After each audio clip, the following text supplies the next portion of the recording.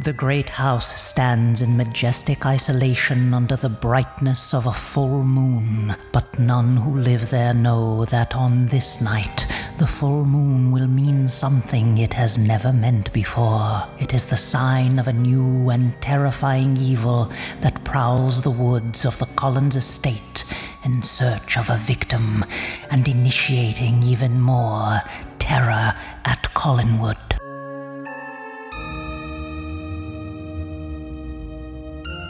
Welcome to episode 14 of Terror at Collinwood. I am your hostess, Danielle S. Sullivan Galerter, aka Penny Dreadful.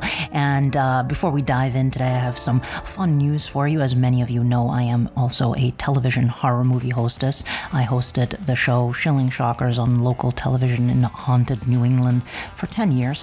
And although the show ended a while back, I do an annual Halloween special, which is posted directly to the Shilling Shockers Vimeo channel. And this year's Halloween special will feature the film Night Tide, directed by Curtis Harrington and starring a very young Dennis Hopper. And it will also feature the short film A Poem of Poe as part of the Theatre Fantastique series directed by Ansel Farage. And of course, you heard Ansel in episode 5 of this podcast. Ansel is a huge Dark Shadows fan and a very talented filmmaker and a big monster kid.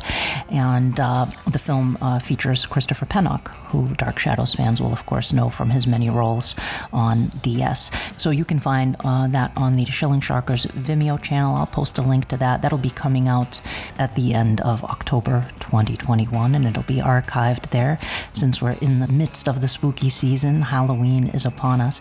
There's also lots of great Dark Shadows merchandise and great Dark Shadows stuff out there right now. I'm just going to mention a few of them here right now.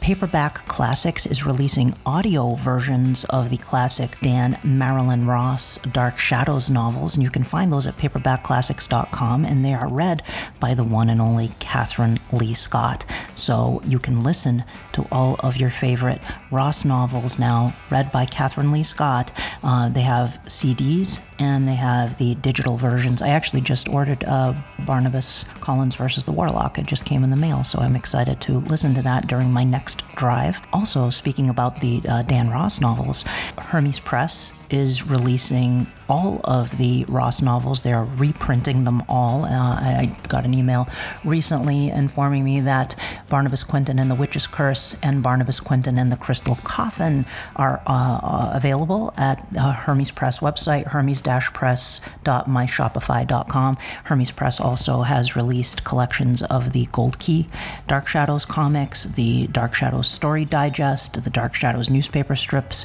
They're doing an amazing job. In addition to all of that, the Jonathan Frid documentary is now available.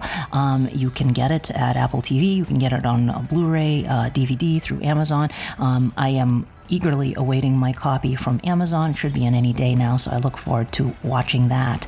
And last but not least, I received a message from writer and longtime Dark Shadows fan Rod Labby, who has informed me that he has a major interview with Lara Parker, which is appearing in the new issue of Retro Fan Magazine. Retro Fan Magazine is a really cool magazine. Lara is on the cover. The vampire Angelique is right on the cover of the magazine. Dark Shadows' Lara Parker comes alive in an exclusive interview, and it was Rod who conducted that interview, so make sure you check that out. Retro Fan Magazine number 17.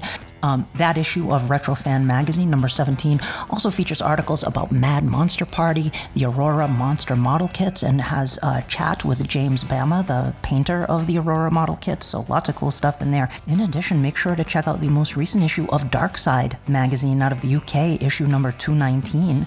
There's a full-length article about Dark Shadows in that issue, too, and it's a painted cover with Barnabas and Angelique, so lots of cool stuff going on. And now let's get on with the show. Welcome to Terror at Collinwood. I am really excited to bring you my guest today. It is Scribe Award winner Stephen D. Sullivan, who's a prolific game designer, author, artist, and radio host. He's best known for his work on Dungeons & Dragons for TSR and was one of the prime creators of Chill, a really cool tabletop horror role-playing game. I used to have it. Stephen's books include Daikaiju Attack and novelizations of White Zombie and Manos, The Hands of Fate. He's the creator and writer of Dr. Cushing's Chamber of Horrors and Frost Harrow, a modern Gothic horror series which could be described as Dark Shadows meets Stephen King. Stephen's website can be found at stephendsullivan.com. Stephen, welcome to the show. Hey, it's really great to be here with an old Dark Shadows fan like myself. Yeah. Well, I'm so thrilled that you're here to talk Dark Shadows, and we've messaged a bit over on Facebook, and I've heard you, of course, on Monster Kid Radio, Derek M. Cook's wonderful podcast about classic monster movies, and I know you are an aficionado and a big Dark Shadows fan as well. So tell me about your introduction to Dark Shadows. How did you first get into Dark Shadows, Stephen? I was a monster kid pretty much ever since I can remember. I know I probably started with dinosaurs, which a lot of monster kids, I think, probably did. When I was, I remember I was in the hospital for a long time when I was 5. And I remember getting dinosaurs for my birthday and being really thrilled with dinosaurs, even at 5. And somehow I segued from dinosaurs into things like Godzilla, Creature from the Black Lagoon, the Aurora model kits, and all monsters in general. So by the time I was, 6 or 7, Voyage to the Bottom of the Sea was on. I was trying to sneak downstairs and watch that past my bedtime. And somewhere in there, as we moved from New Jersey to Massachusetts, I discovered Dark Shadows in a TV listing in the TV Guide in Boston. Wow. And it was not on at the 3 to 4 o'clock hour that it was supposed to be. It was on something like, my memory says it was 9 a.m., maybe 9:30. Mm-hmm. It was one of those really odd hours that was fortunately just after school started. No, was this in 68 or 67? Or? I think it was 68. It was right at the start of the Quentin storyline and the Werewolf storyline that we're going to talk about, which was kind of perfect for me. Yeah. I spotted Dark Shadows. I think it may have said horror, but I think more likely it said melodrama. Mm-hmm. And I knew from my experience with searching through the TV Guide for things to watch, which is something all of us did back in the day. You got the TV Guide every week, and then you took a pen and you marked the stuff you wanted to watch. If you were a monster kid, you would find all the sci-fi stuff and all the horror stuff, and you would mark it.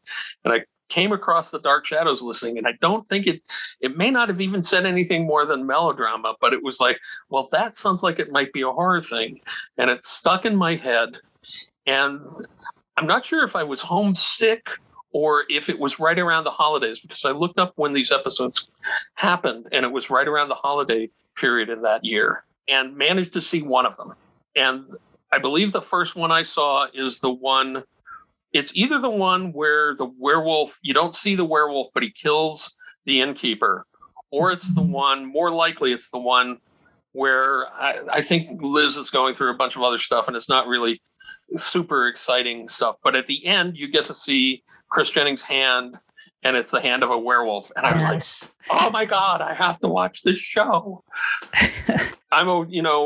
The werewolf, Wolfman, is probably my second favorite monster after the Creature from the Black Lagoon, not counting things like Godzilla, which are a completely different class. Mm-hmm. So that in itself was exciting to me. And it was like, I have to see this show again. And as I said, when I looked it up, it ends up that's right around the holidays was the stuff I was seeing. Mm-hmm. But basically, it became my mission in life to see every episode of this I could at that point, even if it meant staying from home from school when I was sick, when maybe I wasn't really sick. Or I was just a little sick. It's like, how long can I keep this thermometer in my mouth before it'll go up above 98.6? Yeah, it's such a bad time for them to air Dark Shadows at 9 a.m. because like a lot of kids were watching the show. I mean, the whole, meme of, I ran home from school to watch Dark Shadows, that saying.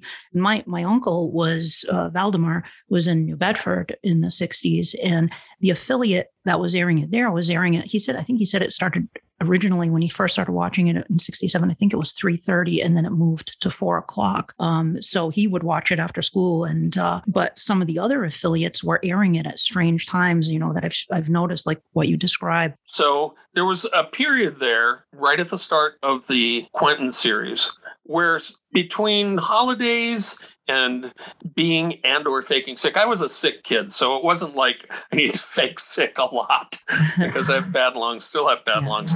So I would be home sometimes, and I managed to actually catch enough of the storyline to actually feel like I didn't miss any of the storyline. Right at that end where the Quentin storyline started, that overlaps the end of the Adam storyline. I managed to somehow see the Quentin parts and the werewolf parts and completely miss the Adam parts and the wrap up to the old storyline. So it seemed to me like I was seeing the whole show. It's interesting when I had Dr. Jeff Thompson on here, he described the Dark Shadows storylines. It's structured more like a newspaper comic strip almost, where you have a story arc and then it kind of ends and the next one dovetails with it and then starts up this whole new storyline. And you came in right at the start of that. So that's an excellent kind of intro to the show. Now, did you continue to watch it all the way through the rest of it, or were you on and off after that? It was once I found it, I watched every episode I could. And we got lucky because it must have been, maybe it was right at the start of the new year. They switched from the early morning hours into, it was either 3:30 or 4. I don't remember which. And if your uncle was watching it at 3:30, there were two stations that were showing it. There was the Providence ABC station and the Boston ABC station, which I think was channel 7 at the time, but it's now channel 5. And they showed it different hours. Slightly. They were half an hour apart. So right near the start of the Quentin thing, suddenly we could watch it. And Providence was also showing it. So we could watch the same episode twice in one day. That's awesome. Which was awesome. But then it got even more awesome because somehow the earlier show, the 3:30 one, fell out of sync with a 4:00 one because they preempted it or something. So for most of the run, or most of the latter part of the run of Dark Shadows, we got to see the day before episode at 3:30 and then the new one at 4. And my brother, who's closest in age to me, Mark, and we were those kids that were jumping off the bus, running up the driveway to sit down at 3:30, which was about the time we got home, and we would then watch an hour of Dark Shadows. We were lucky in the fact that very early in the run, and for most of the run, we got to see, I think, every show twice. That's so cool. An hour block of Dark Shadows. Usually it was the most amazing thing.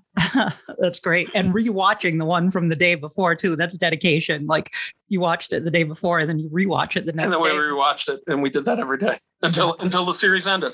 The sad thing was when the series ended, we didn't get to see the end one twice because the 3:30 show then showed it again at 4 opposite the other one. So we only saw the last show once. What was your reaction when it ended? Did you know that it was coming to an end, or?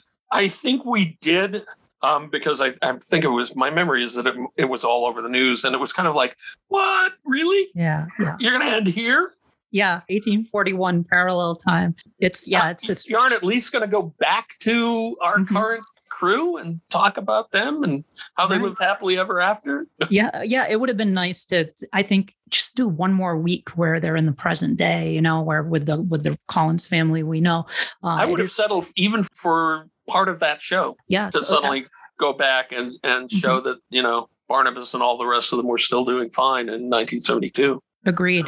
I think they were just at that point, from everything I've seen over the years, it's like everyone involved with the show was ready to move on. The show was becoming very expensive to produce, and ABC was, as Mary O'Leary mentioned when she was on the podcast, they asked Dan Curtis if he could bring the cost down to produce the show, and he said no. He was interested in going to make more movies. I think everyone was kind of burned out. The writers were kind of tapped at that point. Although one thing that the writers always would say, and Dan Curtis is like, we ran out of ideas. We didn't have any more ideas. We used every horror story in the book. And I definitely disagree with that. I think me too. They still had, I thought they still had plenty of stuff they could have done with Werewolf. Mm-hmm. Obviously, people are so popular with Barnabas. I get that the actors were burned out, and that's why we started losing actors. I'm sure that's one of the reasons Catherine Lee Scott left when she did. It's just like the grind of doing what was essentially a live teleplay every day, 5 days a week. It must have just been insane. I mean, I've worked at TSR when it was a young company, worked at Pacesetter when it was a young company. And there were times where we were just in the office constantly working on D&D or working on Chill. I remember going and printing the D&D basic and expert sets where we were literally would get up before the sun came up, drive to the printing presses where they were creating the thing, putting the books together physically, proofing them as they came off before they were sent to be photographed and turned into plates and printed, and then going home after it was dark at night. Yeah. And there were times at Pacesetter where I remember my wife now, but my fiance then, had come to see me at the office, and she ended up sleeping on the couch. And we never went home because we were working all night on Chill. And you really bond with people in those experiences. They're really important for friendships. Sure. But if it goes on too long, well, it's like the pandemic. It's like, okay, hey, great. I don't have to go into work for a while for some people, or I get to stay home, or my wife gets to be home with me. Right. And then after a little while, you're like, okay, yeah, this for a long time, and now. But you're right. You go through that experience, and there's a bond that's forged. And I'm glad you gave me a great segue with regard to the role playing background that you have in working on role playing games, creating role playing games. You have an extensive background, and a lot of fans of pop culture in general are role playing game fans, tabletop role playing, all of this kind of stuff. I have always wondered why there isn't a Dark Shadows role playing game. There seem to be role-playing games for everything that I've seen over the years. All of the big pop culture franchises, I guess. You see the Star Trek and the Doctor Who and the Star Wars and Universal Monsters and all of these.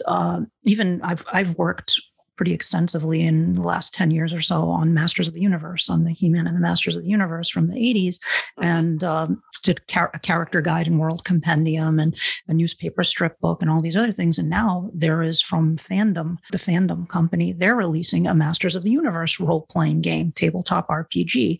I think they're play testing it right now. Right. There's a huge Masters of the Universe tabletop game coming out too that was, one of those, the buy-in starts at $100 or more. Yes. Yeah. Yep. Come On is doing it. Oh, is it Come On? CMON. And then there's the Fields of Eternia, the European game as well.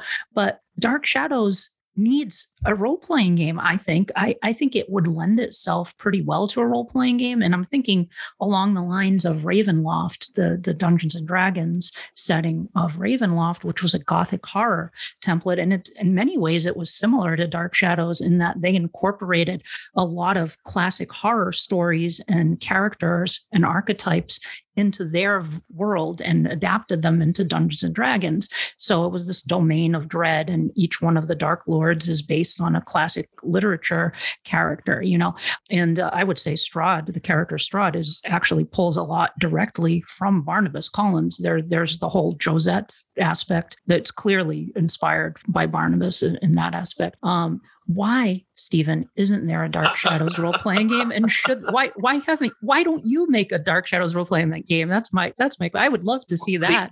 The answer to the second one is that I'm interested, Dark Shadows people. If you want to talk to me, I will figure it out, and I have enough friends in the industry that we will somehow be able to do that. The historical answer would be, I think that horror role-playing games were not really super popular at the time that a lot of this stuff was going on. I remember that when Tracy Hickman created Ravenloft, like when he created Dragonlance, there was a serious kind of pushback in the company against even doing the idea. The executives of the company didn't think that this was a good idea. They didn't think people would like it. They didn't think horror would mix well with the kind of systems that Dungeons and Dragons supported and the way that people played it and stuff. But there were enough of us in the company that supported Tracy's ideas, and one of them was Andrea Hayday, who also ended up working with us on Chill, who was one of our prime people working on Chill as well, that thought this was just a great idea, and that if we could meld that into the D&D setting, super. And obviously, as the years have gone on, there was one Ravenloft module, and now there's tons of Ravenloft stuff from this setting that at the time they didn't think would work. They're like, why aren't you concentrating on the official D&D settings? Why do you need a world where there's horror? Why? There were all these reasons not to do it. And I think in some sense, back in the early 80s, at the same time, the horror role-playing games had been, I wouldn't say completely wrapped up, but it had been largely that niche had been filled by Call of Cthulhu, which continues to this day. Yes. I mean, before Call of Cthulhu came out, it was only like a bunch of us nutty readers that knew who H.P. Lovecraft was, knew what Cthulhu was, had a way of even pronouncing it. Yeah. And so that had taken one section of the market. And when we created Chill, in 1984, we were creating Chill to fill the segments of the horror market that Call of Cthulhu wasn't filling, which was the Gothic horror, Dark Shadows type of edge of the market. And that was what we were interested in. And if you look at the dozen or 24 game modules we put out for that, you'll see that we were aiming for that corner of the market. That was part of what we were doing. Chill in its original form the company only lasted 2 years. And once the original Chill was off the market, the second edition of Chill became much more of a slasher game because it was the 80s, and they replaced our Raven, who was the narrator of the game, with some kind of a faceless killer. I don't remember exactly what it was, but it was a big twist away from the Gothic horror style that we wanted the game to be into a 1980s horror style. And, there are things I love about horror in the 1980s. I love John Carpenter's work particularly, but a lot of it is just not as interesting to me as vampires and werewolves and that kind of stuff. And, Yep. We'd even done, at the end of the Chill run, we'd even done the creature feature where you could actually play the parts of the monsters, which was just a blast. Playing the envoys of the good save, just to back up a little, the characters in Chill belong to an organization called SAVE, which it stood for Societas Albae Viae Aeternitatem or something like that. It was, a Latin name, so we got the acronym.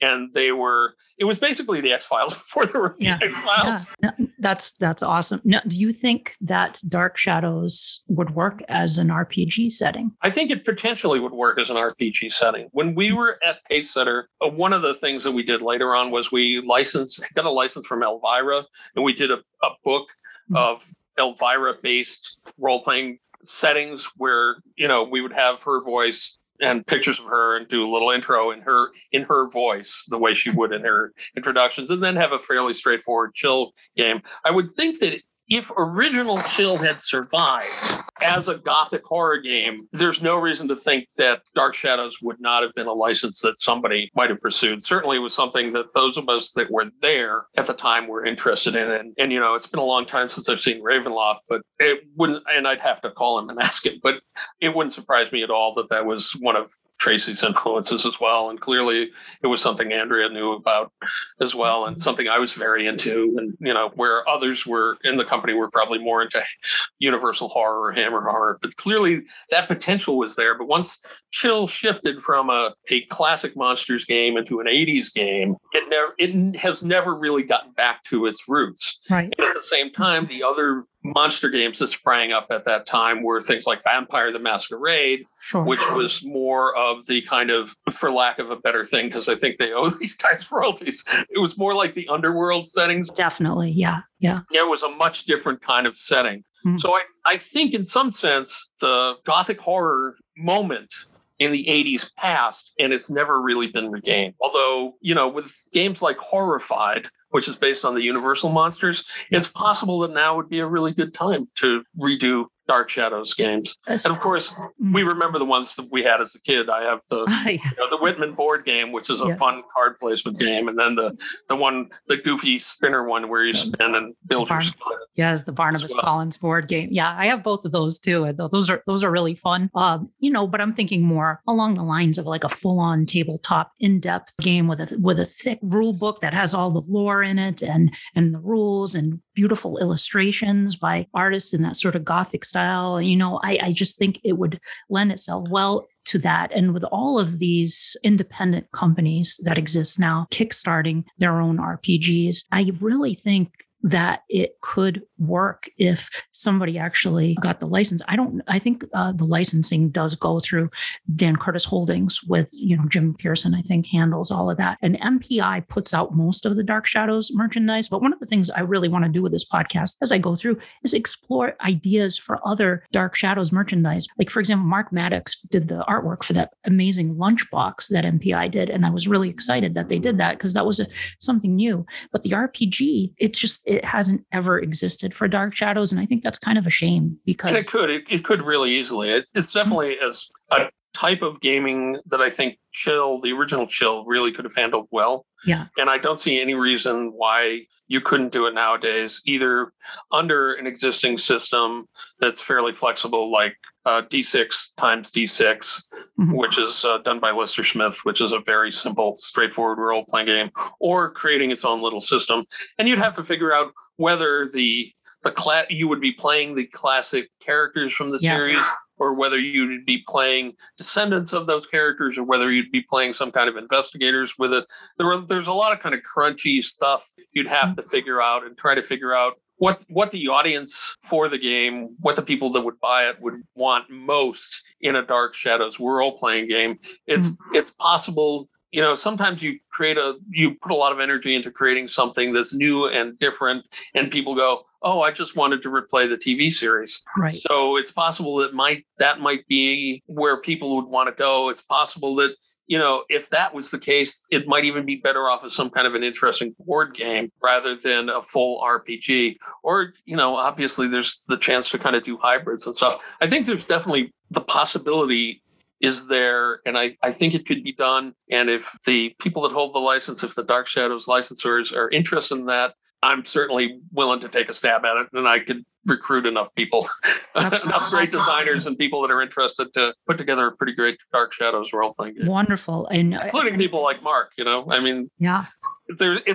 In some sense, those of us that are monster kids are kind of a small community in terms of, a lot of the people that I know, and I know a lot of the people that and there's quite a bit of overlap. Not completely, but it's kind of a close-knit thing, which is good from the sense of getting things together and doing them, but might be bad in the sense of it might be the market is just not big enough that we can afford what the licensing fee would be that they would want. And that certainly has kept things from happening in the past. I mean, that's why it's lack of money, I think, that keeps us from having It Conquered the World out on DVD or Blu-ray, right? Sure, yeah. Because she wants more money than Susan Hart wants more money than people want to pay to do it.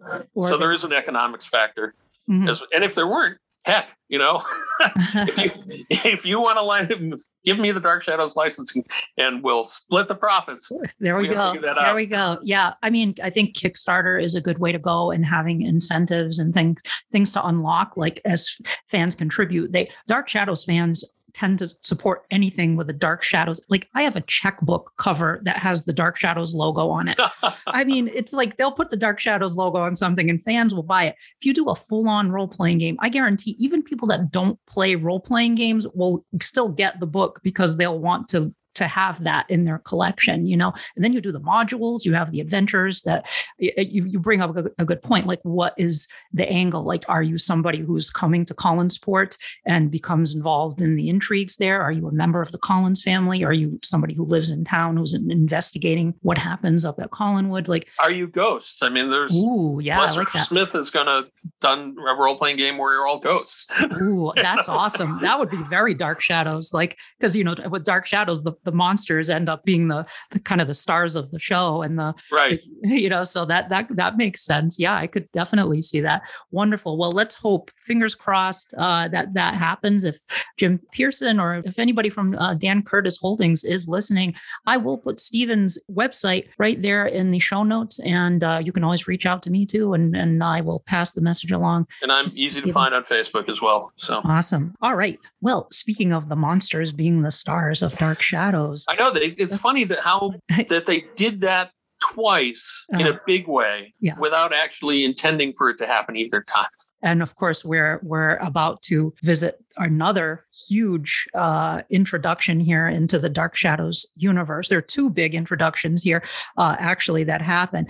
We are going to be discussing the storyline that introduced Stephen to Dark Shadows, which is the ghost of Quentin Collins and the werewolf Chris Jennings storyline. Two sort of concurrent storylines that end up being connected in some respect as we learn as we go along. And this storyline dovetails with the end of the Adam storyline. The Adam storyline is wrapping up as Chris Jennings arrives in Collinsport, played by Donald Briscoe, who we previously saw as the twin of Chris Jennings, Tom Jennings, who became a vampire, and was destroyed twice. Barnabas finally dispatched him with the Peter Cushing style, the horror drag with the candlesticks Barnabas used to make the cross were a little smaller than the ones Peter Cushing used as Van Helsing, but it still got the job done. The sun rose, Tom was destroyed, and Chris Jennings shows up, Joe Haskell's cousin, shows up looking for his brother. So we meet this character who seems like a nice guy, but there's a sadness to him. Yes, he's haunted. Just before we go further forward, just so people do know, I said I'd watched Dark Shadows through the end, and I did. And I've also watched the beginning as well. I did go back later on. Through reruns and the Sci-Fi Channel and various other means. My guess is that I've seen all of them twice, and I've seen parts of it 4 or 5 times or more. But I haven't kept close track.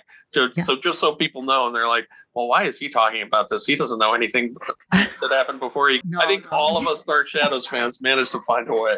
Oh, yeah. Well, yeah. Well, it was like the period of syndication was in the 70s and in the 80s. Dark Shadows was in syndication. I know I watched it out of Channel 58 in Vineyard Haven out in Cape Cod, and they were broadcasting it. And my uncle got the roof antenna so we could watch it. And this was right. I remember hearing about that.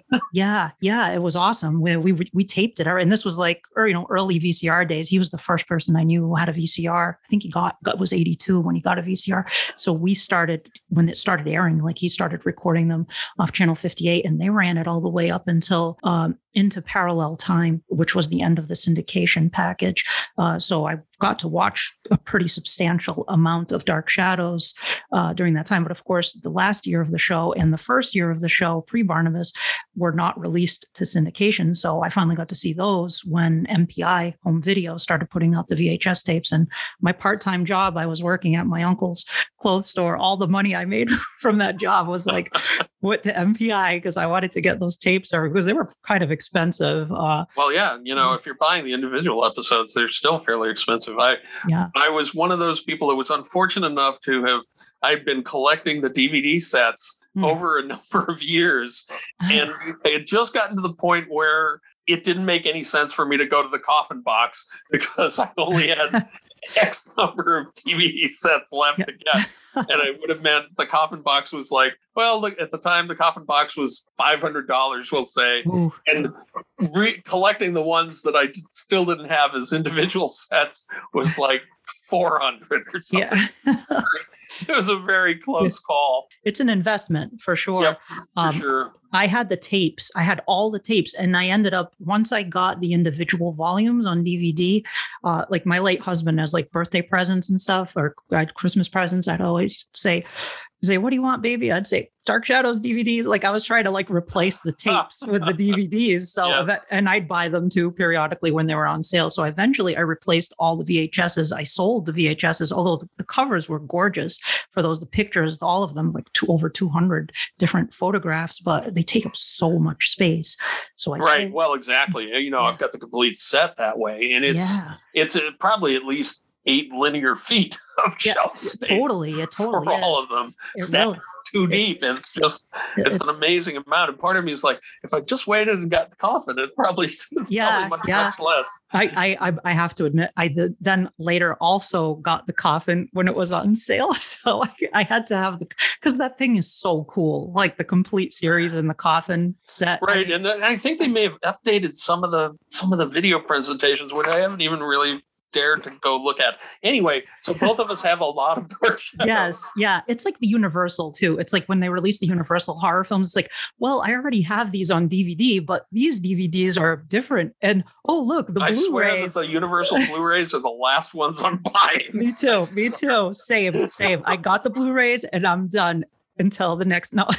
So speaking of Universal, so we've had our Dracula analog, we've had our Frankenstein analog, and now here's our Larry Talbot. Right. Jennings, the Larry Talbot of Dark Shadows, the Wolfman. He is a werewolf, which Dan Curtis was reluctant to introduce a werewolf. You kind of had to do a werewolf. He's the werewolf after the vampire and Frankenstein. The werewolf is just a natural progression there. And I think Dan Curtis was initially reluctant because he always kind of felt that werewolves were a little hokey.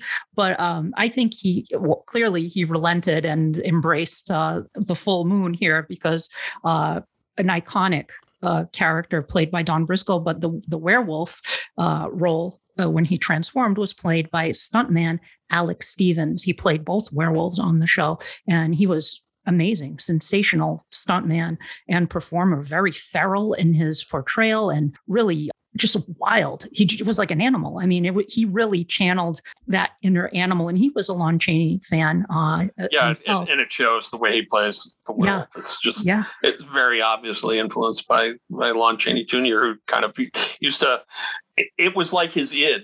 He would really let his dark side out when he was playing the Wolfman, and you could see it all the time when he was playing it. And that came right into Dark Shadows. And of course, as a kid, I had no idea that it was a different person playing it. They put him in the same clothes. He was a Wolfman now.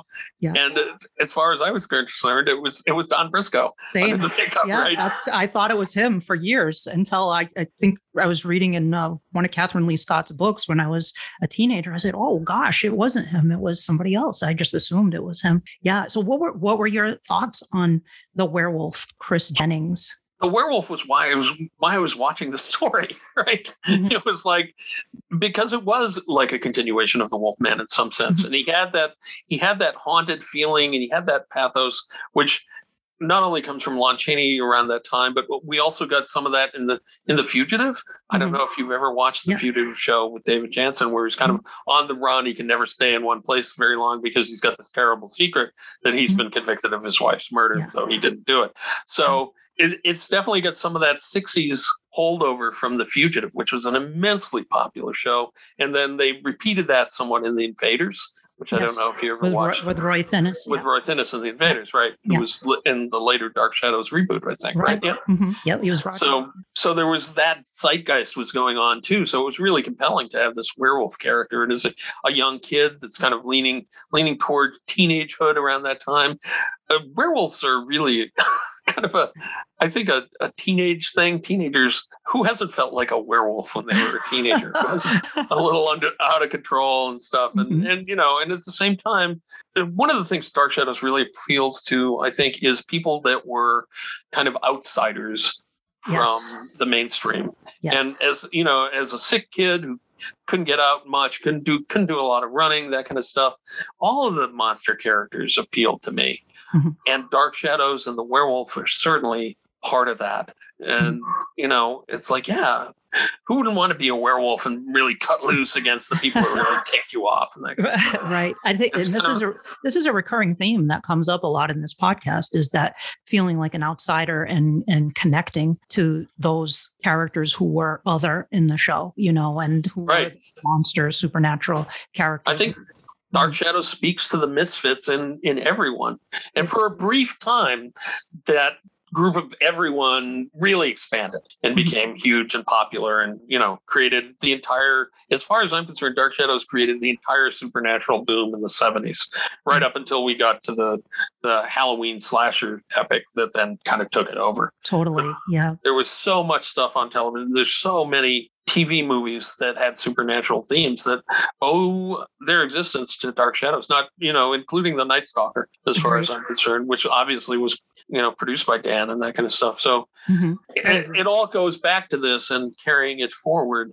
Mm-hmm. And I think in some ways, the werewolf introduced a different kind of supernatural element to the series. It was a similar element to the Barnabas element, but it was much more supernatural in some ways than the Frankenstein element, which always seems kind of uneasy with the rest of the series. I mean, we've got Angelique and we've got Nikki hanging around and all this kind of stuff, but it's never kind of quite coherent. And I was reading online on, I think, the Dark Shadows a Day site, which is a really amusing site about the Dark Shadows Every Day blog. Yeah, I love that. I love that blog. Yeah. And because we were going to do this, I was kind of reading some of his blogs from around the era and how kind of tangled in what conflicted direction, which way they were going to go, that they got right during the Adams storyline. It was like they had a really clear direction with Barnabas, and we got back to Barnabas's origins,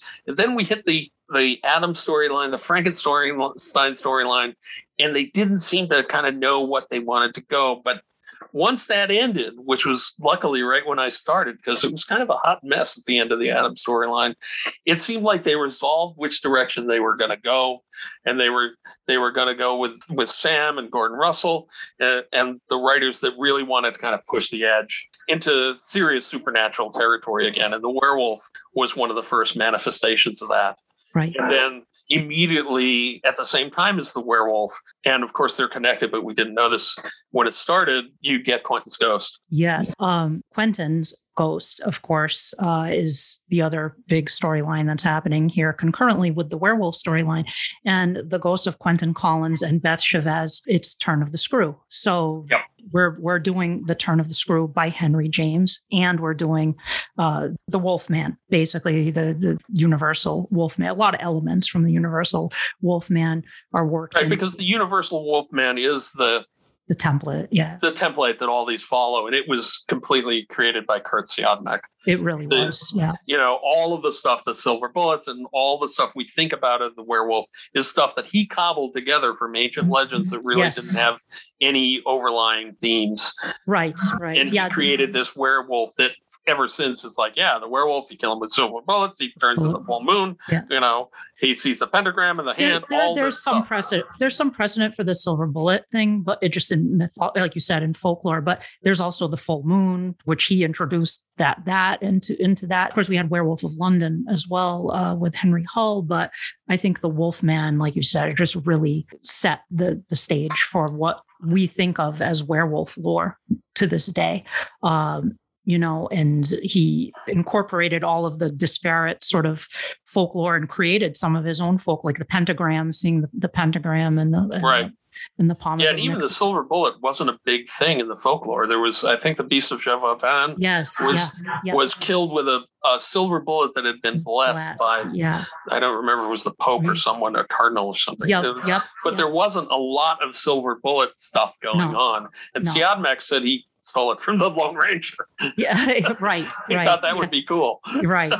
And then we had, of course, there was Montague Summers who did the English translation of the Malleus Maleficorum, and he wrote all these books on, he was clearly like a gothic horror aficionado. This because in the 1920s he was publishing like books like The Vampire, His Kith and Kin, and A History of Witchcraft, and all these different books and books about werewolves.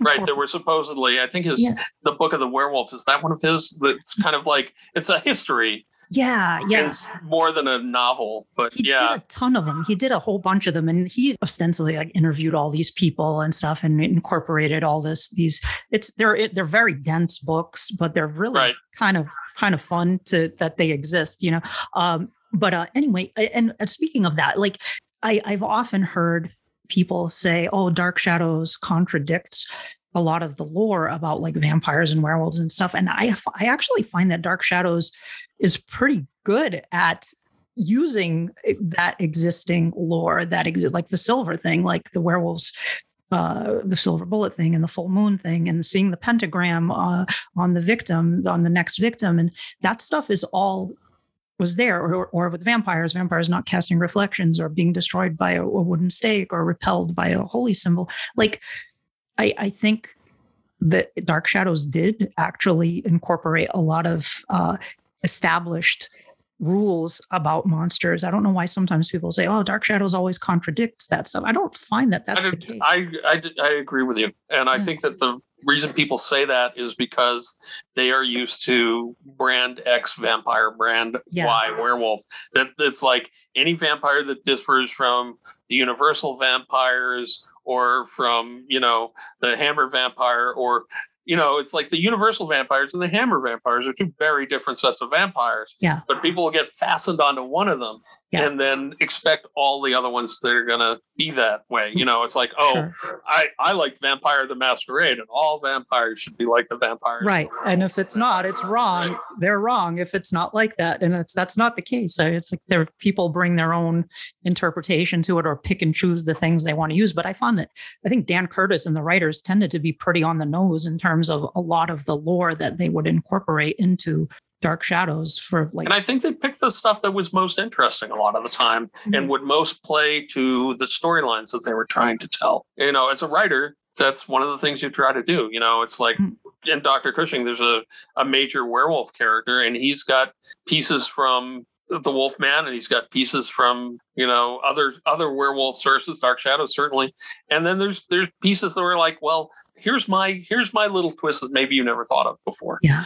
And that's basically what all writers do all the time. Is seldom do you create anything wholly out of your imaginations or stuff, unless you're some kind of a Lovecraftian genius that creates all these strange things that no one seems to have ever thought of before. Sure. But most of us find stuff in the folklore, we find stuff in other things we've admired, and we take that and we synthesize it into what works for us in the story that we're doing. And clearly Dan and the writers, being majorly Sam Hall and Gordon Russell, I think at this point, it's Violet Wells. No, she's a little later. She comes when 1897 rolls around. Right. I think we're at the tail end of Ron Sprout here. Yeah. Yes. But clearly Gordon and Sam and Dan are kind of all on the same page and synthesizing this stuff and moving it forward, not to cut Ron Sprout not to be too cruel to him at all. No, I know.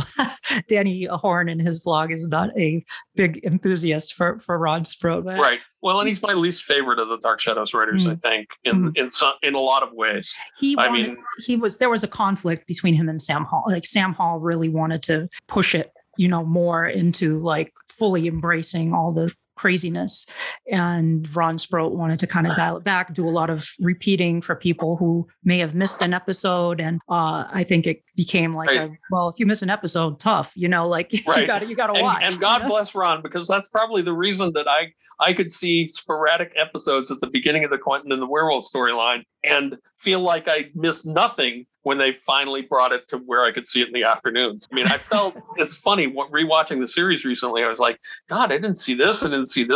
I just got really lucky in the episodes that I did see. Mm-hmm. And then they started broadcasting it when I could see everything. It was like there was a 2-month period of transition there for me, where somehow I was always sick or with the holidays or whatever when the Werewolf was on. Was on. And I love how they built up the appearance of the werewolf, because it's only hinted at for like you're not exactly sure what's happening. I mean, I think if you probably figure it out, before it happens, but Chris chains himself up in gets the hotel room at the inn. Mr. Wells comes back, the innkeeper, played by Conrad Bain from the very early episodes, the pre-Barnabas episodes. I mean, he was, a day player in a couple of episodes early on. And here he is back again. It's like 2 years later. It's so amazing that they actually brought him back to get killed by the werewolf, and one of the rare kind of gruesome scenes you see on because Dark Shadows didn't do a whole lot of gore. Dan Curtis wasn't a big fan of gore. I'm not either. I think gore kills the gothic mood if you overdo gore. I tend to agree with you too. I'm not a huge gore fan. Yeah, I think hints of it are fine, but like a splash of blood, but instead of like buckets of blood. But you see the innkeepers mauled and kind of shredded up, and then Elizabeth hears an animal in the woods growling, and she sees it, and she says it's wearing the clothes of a man. And then we finally get to see Chris Jennings finally transform into the werewolf with the great Vinnie Lascalzo makeup. But he crashes through that window in the Blue Whale, as you described, with the waitress killing the. Oh my God, that's just such a dynamic scene with jumping through that window. And the Blue Whale was such an explosive, memorable scene on the show. Like rarely did you see things like that in Dark Shadows. That took it to another level. You didn't see that kind of stuff in daytime television at all. Oh yeah, totally.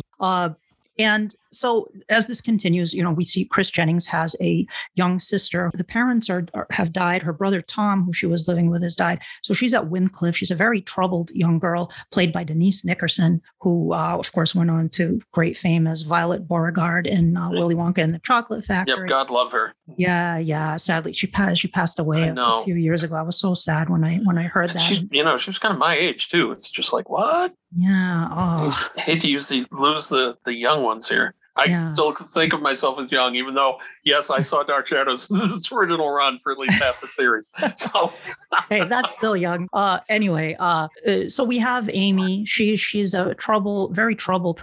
Denise Nickerson was so good at playing this haunted young child, very spooky, strange, sad. She and David Hennessy really work well together. It's she's clearly troubled, and we know he's been troubled ever since the start of the series. And when I was a kid, those kids gave me the creeps. Yes. Well, they gave me the creeps with this haunted telephone thing and all that. Just suddenly they're talking to people that aren't there. And I have to say, I could be wrong. Maybe I'm, when I rewatch the Gerard stuff, I'll feel differently. But rewatching the Quentin stuff recently, Quentin is I think the scariest ghost ever on Dark Shadows. Quentin was scary. Menacing. Scary, played by the wonderful, legendary David Selby. Huge addition to Dark Shadows. I mean, you had Barnabas, you had Julia came in, you had Angelique, and Quentin, he for sure is the next big introduction into the show. Quentin Collins, the ghost. When I was a kid, I've talked about Barnabas scaring me before. I'd had nightmares about Barnabas. I also had nightmares about Quentin Collins. He was terrifying when I was a kid watching the show. I think it was the fact that he imposed his will in such a sinister way on these children through the use of that very eerie 19th century music that would possess them. They would lose their own sense of self. And the telephone too. And the telephone, And you would never hear him. One of the things that I think makes him super creepy when Quentin shows up is you never know when they're going to hit a spotlight in the back of the room somewhere, and there he's going to be, which is always kind of like, whoa. Totally. But there's also the fact that he never speaks. Yes. You hear his laughter maybe sometimes, but he never talks. You never hear him say anything. He only laughs. And Beth only cries. Yes. That makes them creepier. Yeah. And he has such an iconic look as well, with the frock coat and those sideburns, the mutton chop sideburns, and the sort of the pale, ghostly look to him. And Beth, this weeping, sad spirit.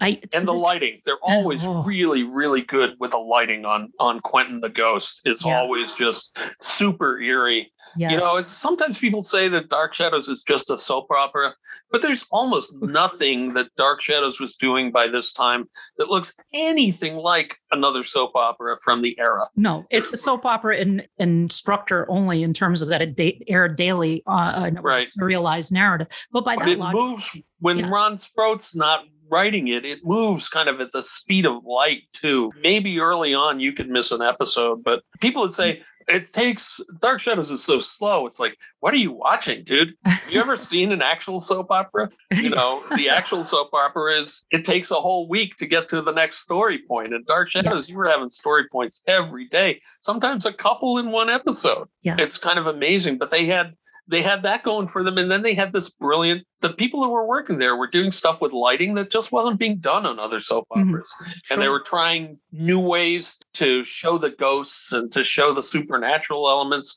And they got better and better as they went. Sure, maybe early on you saw the plastic seam on the skeleton's head or something, but as they went along, everybody improved. It's one of those things when you're working in that kind of a situation where it's all very high pressure and you all have to kind of be together. One of the wonderful things that happens is that everybody ups everybody else's game. So suddenly the actors are getting better and the lighting guys are getting better and the camera technicians are getting better and the guy doing special effects getting better.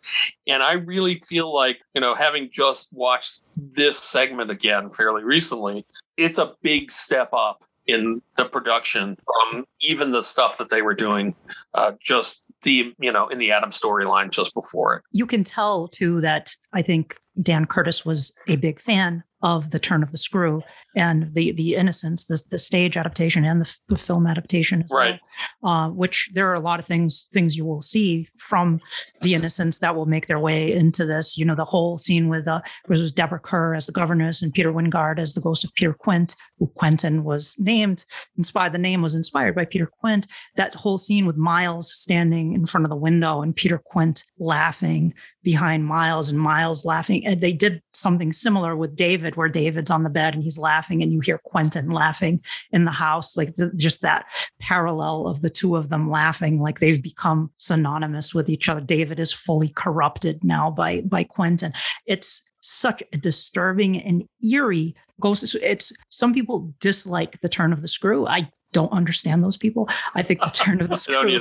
The Turn of the Screw is great. The big difference, though, is Miss Jessel. Miss Jessel in The Turn of the Screw and in The Innocents is much more malignant. She's evil. There's something evil about Miss Jessel. Beth is not, though. There's something just sad about Beth. Right. Terry Crawford. Beth is tragic. Yeah, Beth is tragic. Terry Crawford was very sad. When they redid The Turn of the Screw with Gerard and Daphne, I felt Daphne was at least a little closer to Miss Jessel. You don't know where Daphne's loyalties lie. She can be a little sinister, but even then, she's not all the way at Miss Jessel level. But Quentin is fully at the Peter Quint level of malignancy and corruption. He is bad news and is a huge introduction into the show with Quentin. Right. So, and, and quickly became fascinating to the fans. And yes. It's hard to remember so long ago. I think when he is the ghost, Quentin, he's just scary. Mm-hmm. And I don't remember if it took until we actually get to see him in the flesh for him to become kind of, a fan favorite. Yes. For him to become really fascinating. Mm-hmm. And I think that's a big credit to David Selby too, that again, this character was one of like Barnabas, he was one of these 13-week wonders. Mm-hmm. We're going to have this guy in, he's going to stay there for 13 weeks and we'll get rid of him and on we'll go. It was to give Jonathan Frid a break because Jonathan Frid was really overworked. I mean, he was in tons of episodes and had these very lengthy, monologues and lots of dialogue. It was very difficult for him. Right. So bringing in another character like that, to have another sort of monster, I guess, to sort of help carry the load was a godsend to him, and I think David Selby did a Zoom interview with several of the actors from Dark Shadows to talk about the Dark Shadows, the Jonathan Frid documentary. And that was discussed, and Jonathan was grateful to David Selby for kind of helping to carry the load. The character definitely took off big time in 1897 when we finally got to hear him speak. But I think even prior to that, there was definitely there was a mystique there and an intrigue about this ghost who didn't speak. It was, like you said, I mean, just David Selby's presence and his performance in the role really made you believe that this was an evil specter who was set loose now in Collinwood. You're tempted to say that they got lucky in the casting, but Dark Shadows got lucky in their casting so many times. Clearly, not a lot of luck was involved. Clearly, they actually had a really good sense of who to cast and what roles. I will say this too. You can, I think with Quentin too, with Quentin's ghost, even though he doesn't talk and he is sinister, there is still a charm to him. He's charismatic.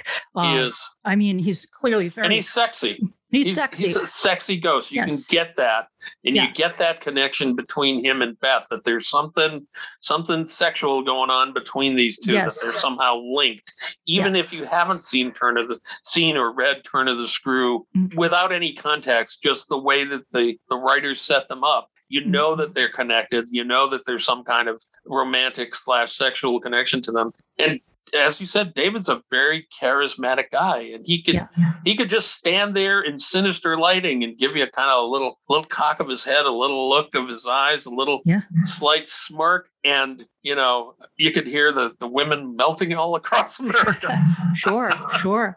But he also more than women probably, but those so inclined, melting all across America. Well, but he was also in the sense that you can see. I'm not only talking about sexy, but also you can see how this character could be an influence on the children. Like he would sway the children and impose his will on them to have them do things for him and play the game, which becomes a recurring thing where initially it's fun for David and Amy to play the game. And David Hennessy is also a great actor who doesn't get enough credit. He was kind of on the back burner a bit during the Addams storyline. He was here and there, you'd see him, but here he's really back and with Amy, and they're the Miles and Flora characters.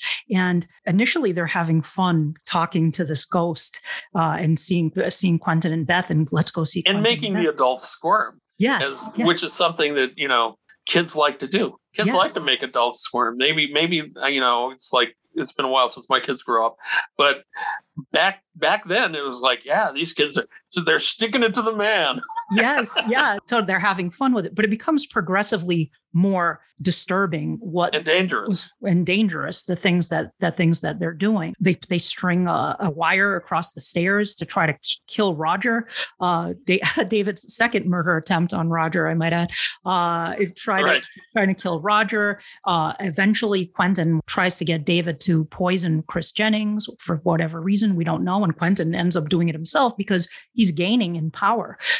Quentin and Beth are now starting to be able to leave this room because they found Quentin's bedroom, this Victorian bedroom with the wallpaper, the Victorian wallpaper, and there's a skeleton there.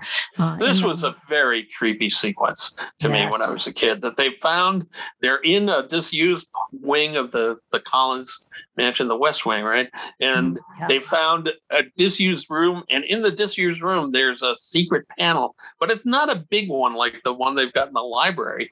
It's a tiny little panel that they have to crawl through, and they come into this room that's got a skeleton there. Yeah. With the old telephone too, as I remember. There's the old telephone they've been talking to him through. The other end is in that room or something. It's just it's very creepy. Yeah, and that's been there. That skeleton's been there for, decades, and nobody knew about it. So they get rid of the skeleton.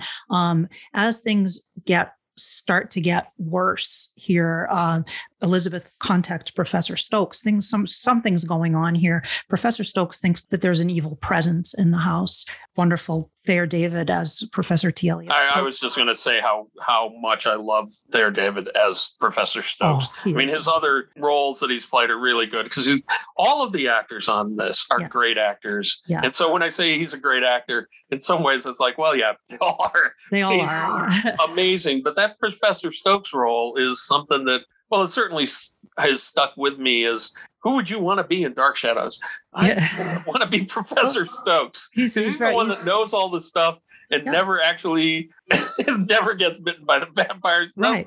He's got enough power that nothing terrible ever happens to him. Well, he's the Van Helsing analog. Yeah, I mean, exactly. he really is, and he's just sensational in the role. But he brings in Madame Findlay, a friend of his who is a psychic medium, and Madame Findlay is killed by Quentin. Quentin is able to sort of, and a lot of the ghosts and dark shadows, the evil, powerful ghosts, seem to be able to sort of induce heart attacks in people. They die of heart failure, and Gerard is able to do this as well later on. Madame Findlay dies. This storyline just continues to brew. Meanwhile, Chris Jennings, there's another seance that's held to contact the spirit of Jeff Clark, because there's. We're going to cover this in the next episode with another guest of mine. We're going to talk about the 1790s return to 1796, but they're trying to contact Jeff Clark / Peter Bradford, and we get the first sort of appearance by Magda, the gypsy, who speaks through Carolyn and speaks of this curse, and Chris Jennings becomes very uncomfortable and stops the seance. As we're going along, Chris and Quentin are becoming there's some connection between them that we don't know about yet, but they're starting to kind of, I think they were already, planning, like, how are we going to connect these two storylines, which is I think so. Cool. Clearly they had some inkling that they were going to connect this two storylines, and we're not actually covering that here today. Right. But it's one of the things that makes this series, what I always think of as the original Quentin series, which starts with his ghost and ends with the end of I think it's 1897, right? Mm-hmm. And ends with the end of that 1897 thing. I think of that as the golden age of Dark Shadows. I know some people might argue the first Barnabas storyline, and I could see that to some extent, because obviously Barnabas is really an important character, but at this point it seems like they're really firing on all cylinders, and they haven't gotten burned out yet. They were heading for the peak here, because when 1897 happened, that's when the story, the ratings were at their highest. And Barnabas ignited the phenomenon, and it just continued to grow as it went on. I always say that the three must-watch storylines. I mean, everybody should watch every episode of Dark Shadows. Absolutely. And the two movies too. Don't worry about the Johnny Depp movie. You can watch the other. You can watch that. Don't watch that. But the show, if you're going to watch the storylines to watch, definitely. The introduction of Barnabas, 1795 and 1897. And I would, this is connected to 1890. It's the prelude to 1897, really. Exactly. As far as I'm concerned, they're all one thing. And I was actually surprised when, like, oh, you don't want to talk about the 1897 part? Yeah, that's a lot. That's a big. Part of me was like, phew, because I haven't gotten through those in my current rewatch yet. I do have a guest lined up who's all about 1897. We're going to be doing that, which is awesome, because it is the best time of the show for me, and I got lucky. I started right at the prelude to it, and then followed it all the way through the end. So Joe Haskell sees his cousin Chris transform into a werewolf. Joe's been through hell. I feel so bad for Joe and Maggie, because they're such. Oh, me too. They're such nice people. They were such a nice couple, and the presence of the supernatural in Collinsport has completely destroyed their relationship and destroys Joe as a person. And later, Maggie as well. Later, they both end up at Wincliffe in the sanitarium. They end up in the insane asylum. Joe sees his cousin transform. He just becomes unhinged. He has visions of a werewolf and Tom as a vampire. He's done. What a sad fate for the character, but as a writer and as a series creator, you know that sometimes your actors are going to want to leave you, and it's a question of what kind of send off you want to give them. At least in his case, they didn't kill him. Yeah. Which as a writer, I'm always disappointed when the writers of a series just go in and cavalierly kill a longtime character. Agreed. And it's like, well, why'd you do that? You didn't need to do that. We don't need to have people die. People die in real life all the time, but we don't need to have that always mirrored in our art. We can have people go off and go to Wincliffe, or we can have people move. I mean, the amount of people that you lose as friends because they moved across the country is happily much more than people that are suddenly killed by werewolves. Indeed. And it does. It leaves the door open. I mean, sadly, he never did return to the show as Joe or Nathan Forbes, but it does leave the door open for future stories. And they did actually, in those Big Finish audios, they had Maggie marry Joe Haskell. She became Maggie Haskell. And I think they even used a clip of Joel Crothers in one of those, his voice, in one of those episodes. Yeah, because we lost him sadly early during the AIDS epidemic, I think. Awful. In the 80s. Yeah, very sad. Awful stuff. So, but he was a terrific actor and a really nice, normal presence on the show. Of course, when I was watching it at the time, I hadn't seen him that much. Coming in when I did, Maggie was always the governess, right? Yeah, exactly. And she does. This is where she comes in as the governess, because she's lost her father, Sam Evans, who died after being injured by Adam. She's lost Joe now, and so she's living alone in this cottage. And Elizabeth invites her. Elizabeth, we're now at the end of the Elizabeth premature burial storyline, because they were doing that storyline where she's buried alive, and she has this mausoleum built, and she has a bell where she'll ring the bell if she moves. And it's fortuitous in a way that Carolyn is attacked by the werewolf. She's now dating Chris Jennings, because Carolyn always has to date the new monster on the show. Yeah, she has to date the bad boy. Carolyn has terrible taste in women. She always did, and always will. She's always, So she's. And I've known people like that. I've known it's like, you're dating this guy. No. But he sees and he's a nice guy. Chris is a nice guy, but he's so haunted in trouble. He has this curse. He sees the pentagram on her face, and he knows she's going to be the next victim. And he does transform, and he attacks her in the mausoleum, which is a great scene where the werewolf is, trying to desperately to get into the mausoleum, breaks into the mausoleum. Fortunately, she has this silver bracelet, this big cuff silver bracelet. And I love every time when they do this, when somebody's brandishing silver, the light just hits it in a certain way. And then they light the werewolf's eyes, Alex Stevens' eyes, they just go wide. Or whenever he looks at somebody brandishing like a pentagram of protection, like a silver pentagram, his eyes just go really wide, and you can see the terror in his eyes, that this metal of purity that can repel this supernatural being. It's the one thing that works against the werewolf. And then Barnabas comes in, he has the silver-headed cane. Of course, another tie-in to the Wolfman with the silver-headed cane. Silver-headed wolf cane. Yes, the silver-headed wolf cane. Perfect. And at the time they introduced Barnabas, they didn't know they were going to have werewolves in the show, but it worked out pretty well. Right, yeah. Suddenly you've got your main character, who's not a vampire at this point in the storyline, has the one thing that can actually defend people from the werewolf, and that's his silver-headed wolf cane. Yes. That he's always carried, which is just one of the coolest props ever, too. Oh, totally. It really is. I have one. I got one years ago from a fanzine that somebody was selling the actual company, that made the canes. I have a near approximation of it. Mm-hmm. It's not quite right, but it costs about $40 as opposed to like $400. Yeah. It was expensive to buy that. I had to pay in installments. I remember through somebody kindly in the back pages of one of the Dark Shadows fanzines let me send in, a few bucks every month, and eventually they sent I still have it. The German silver. That's awesome. Yeah, it's really cool. So Barnabas, beats the werewolf with the cane. Barnabas and Julia eventually do figure out that Barnabas figures out it's a werewolf, and he figures out that it's Chris Jennings is the werewolf, and he feels kinship with him. Like Barnabas is cured, quote unquote, cured at this point, but he is not a vampire now. Of course, he will return to that state down the road, but he feels sympathy for Chris Jennings, and there's sort of a bond there that forms. He's sent as a kindred spirit in him and wants to help him. And that's really kind of touching. I think it's really terrific at this point in the storyline that Louis Edmonds must have been off doing somewhere. Joan Bennett was in her crypt, and there's a point of time during this part of the storyline where Barnabas he's the head of the household. Yeah. It's like the other grown-ups, Carolyn's too young. The other grown-ups have left him in charge.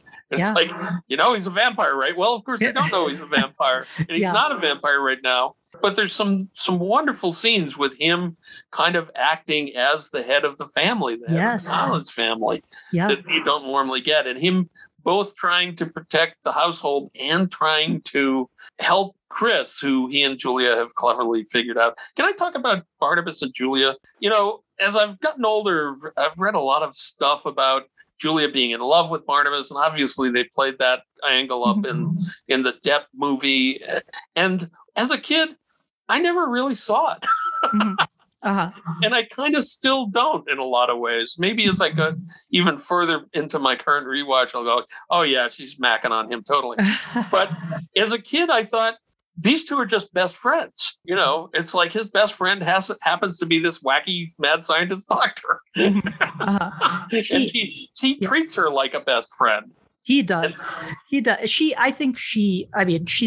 are references throughout the series. She doesn't often say it, but she does have those feelings for Barnabas, but he does not reciprocate those feelings. And I don't think he ever will. I know a lot of fans do the shipping or whatever, Right. Yeah. No. And for years they've done that. And it's like, I see them also as best friends. They're best friends, but I think Julia would have liked more than. I think I can see that. I can see that maybe she wanted more.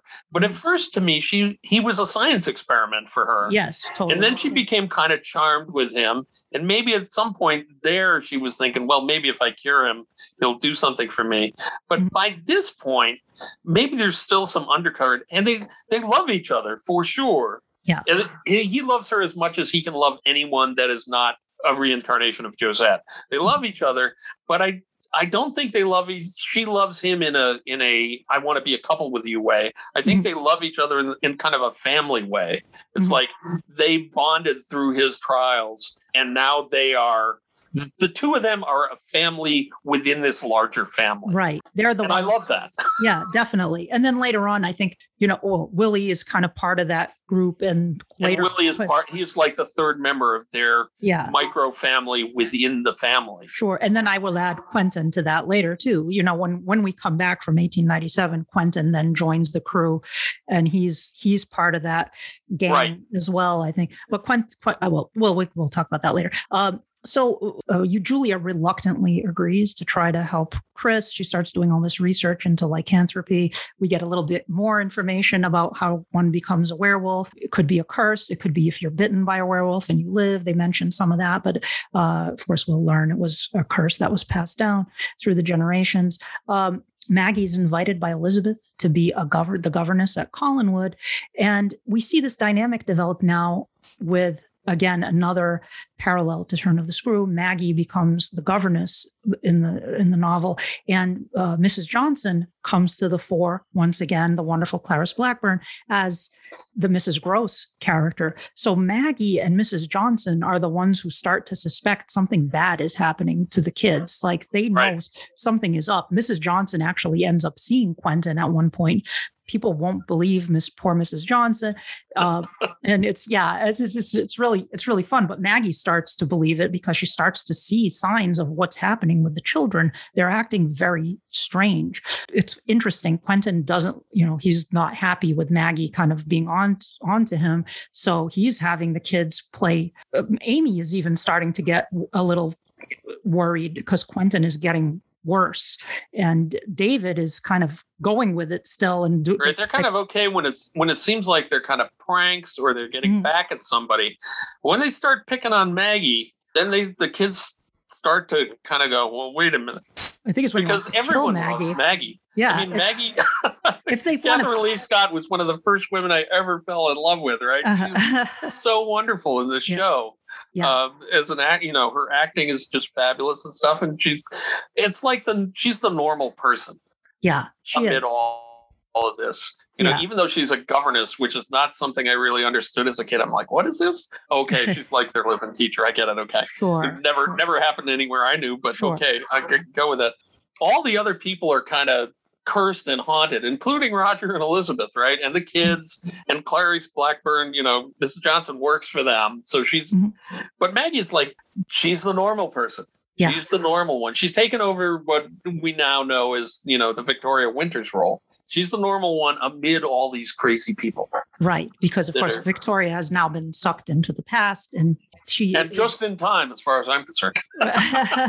Well, Alexandra Moltke, of course, had left the show and was replaced by Betsy Durkin for a short time, and then who will then be replaced by Carolyn Groves during a side trip and a storyline within a storyline. They kind of do the side trip to 1795, right?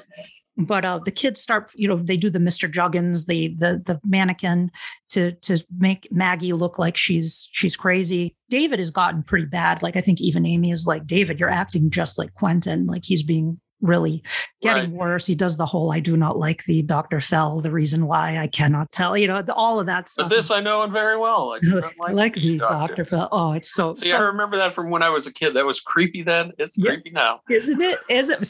Same reaction. I was like, oh, that is so creepy. And then I kept saying it too. I was like, exactly. But Beth, the spirit of Beth, is now also concerned because Quentin is becoming more evil. His actions are more evil. She leads, especially when he tries to kill Chris and all this, she leads Chris to this grave, an unmarked grave. Chris and Barnabas dig it up. It's a skeleton of a baby, and there's a pentagram, again, linking it to the werewolf and linking there was a werewolf at Collinwood, they deduce, at some point in the past.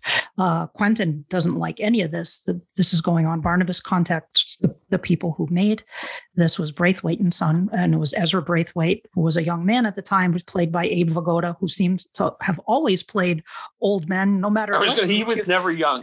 never. It's like he was always never old. Young. He just was born old. And he plays Ezra Braithwaite in a memorable scene where Quentin, he can't see him with his glasses on, and then he puts his, oh, I know you, you're Quentin Collins. David Selby smiling, Quentin smiling and nodding. It's just such a great scene because he's eating it up. That's what I mean. Like, there's a charm to Quentin, even though he's evil. It's kind of like he's really kind of enjoying this whole. I'm smiling, and now I'm going to kill you. Yes, yeah. You don't. Yeah, exactly. You don't see Gerard smile to me. Gerard's always sneering. Like Quentin has that big grin on his face. Then he kills Ezra Braithwaite. Quentin attempts to strangle Maggie. David is pushing back. Quentin sets David's arm, makes David think his arm is on fire, and it actually manifests on his arm. Yep. Really some dark stuff is starting to happen. More darker stuff is starting to happen. Quentin is the master of supernatural evil powers. Now that Nicholas Blair is gone, Quentin is exhibiting his black magic prowess at this point. Now, what were your thoughts as things were kind of evolving here, heating up, so to speak? It just got creepier and creepier. And it's like, you kind of, as a kid that's relatively the same age as these children, a little bit younger, you kind of understand, hey, we found this ghost. He's our secret friend. We can talk to him on the telephone. We can kind of play some pranks on the adults. And when the adults are not so nice to us, we've got this way of getting back. You can kind of understand the kids falling into it.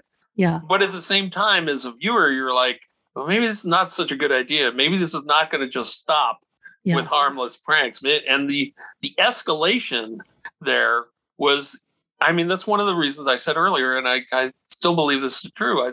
Quentin is the scariest ghost that was ever on the show because he did have that charm, and you could see following into his orbit. Yeah. And once you were in his orbit, there's several places where David's like, okay, I'm getting out, and I'm getting out, and I'm out now, and I'm not out anymore. Yeah. And I love that the writers actually carried this over when they did the flashback to Quentin, because he was like that with Jameson too. He was always trying to get Jameson to do horrible stuff for him to help as his favorite uncle, Quentin. He'd say, help me in this black magic ritual to harm somebody. Like, he would use Jameson. Don't worry, we're just going to scare him a little. It's just a game. It's fun. They tie it in, and they didn't. This is the writer. The writers were really firing on all cylinders here. Like, they were really connecting things. Yeah, Gordon and Sam were doing a fabulous job. Can I digress just for a moment to talk about Gordon Russell? Sure. I don't know a lot about Gordon Russell. I'm one of these people that I tend to enjoy art for what it is and don't worry too much about the people behind it a lot of the times. It's like, it took me forever, even as a kid, to learn who all the Beatles were. It was like, oh, it's the Beatles. They make this music, and I don't know who their names are. Gordon Russell, I think, is not maybe talked about enough as a great Dark Shadows writer, because I know, Sam was kind of the wild and woolly one. Gordon Russell always seems to me like he's the steady hand on the wheel. He's the backbone. the backbone of it, the steady progress. I have a weird game that I play with myself still, because it takes so long to watch as the Dark Shadows series. You forget things as you go along. I have a game where I watch an episode, and then I try, just by watching the episode, I try to figure out who wrote the episode. Yep. Mm-hmm. Yep. And almost always the episodes where I go, well, that was really cool, that was a good story turning point, almost all of those episodes at this point are being written by Gordon Russell. Mm-hmm. He's like Sam Hall, but under control in a way. And it's always fascinating to me to watch them. And then the writer game as a writer, I think it's kind of a fun game to play. It may seem insane to anyone else to go, okay, well, the plot advanced here in an interesting way. We didn't have too many speeches that the actors didn't say. It's kind of a story turning point. So I'm thinking maybe Gordon Russell did this, as opposed to, they're maybe a little wordy, but there was a lot of interior monologue. That's probably, and things are kind of crazy. That's Sam. Yep. So I love Gordon Russell, and he and Sam, I was just watching the transition between this storyline and the 1897 storyline. And usually the writers will write 2 days of episodes back to back. And then there's another writer for 2 days, and then they rotate through usually there were 3 writers at least. And so there'd be 2 by Gordon, 2 by Sam, 2 by Ron, or whoever the rotation is. But when you get to the transition between these two, this storyline and the 1897 storyline, that critical piece, there's a point where Gordon Russell writes 4 or 5 in a row, and Sam writes 4 or 5 in a row. Mm-hmm. And then we had Violet Wells as well. And Violet comes in at that point. At that point, because she had been ghostwriting some of Gordon's scripts too. Right. That's how they knew each other. So he brought her in and introduced her to Dan Curtis, and she came in. And I think I agree when it was 1897, and they were the 3 of them, I think together were a really great team. Right. And that's why if you read my Frost Harrow series, there are people named after those 3. Oh, really? Oh, that's great. Oh, that's I've named characters after Dark Shadows characters for a long time, but those 3 writers are called out as part of the ongoing backstory. Usually they're like a servant or someone that they're not one of the main Frost Harrow characters, but they're all in there. You'll see just little tributes to them. Sensational. Oh, great. And I've stuck the words Dark Shadows into so many of my books. It'll just be a casual, and he peered into the dark shadows of the corner. Perfect. Oh, perfect. I do that constantly. I love it. I love as a tip of the hat for what is the most influential television show of my life. It's awesome. It's my favorite TV show ever. Wonderful. We didn't mention that before. It's my favorite TV show. I love this. Awesome. Even more than original Star Trek. Awesome. Well, me too. The same. So Gordon Russell and Sam and Ron is leaving the series at this point. Yeah. And the 2 of them they're really clicking. And with Violet, as you said, Violet helping, being a co-writer or ghostwriter with Gordon too. Sure. And it shows. It's like suddenly the Addams storyline was a hot mess, and suddenly we're this. I liked the Addams storyline. I just think it could have been a little tighter, but I did enjoy it. I think it had the kind of misfortune of being sandwiched in between really, really good storylines, and it's right. 2 of the great storylines. But I enjoy it. I think the Addams storyline is really fun to watch. There's a lot of great stuff in it. Yeah. But as you said, it's not very tight. And toward the end, it's really gets really sloppy kind of near the end. Yeah, well, the way they kind of got rid of Adam was just really an afterthought almost. It was like, she's been the major character for 7 or 8 months here. You deserved a better send-off than that. But yeah, we're going to just go to the other room for a while, and I'll work this out. Yeah, exactly. So sorry, Adam, never going to see you again. Yeah, bye. Hope you enjoy your time there with Ricky Cunningham's older brother. So we're heading toward the end. Things are heating up for Chris Jennings too, because Sabrina Stewart and Ned Stewart have appeared. Roger Davis is back as the very shouty Ned Stewart, and his sister, who is catatonic, played by Lisa Richards, white hair, in a wheelchair, can't speak, and she used to date Chris Jennings. So, of course, we learned she is the first person who saw him transform into a werewolf and survived.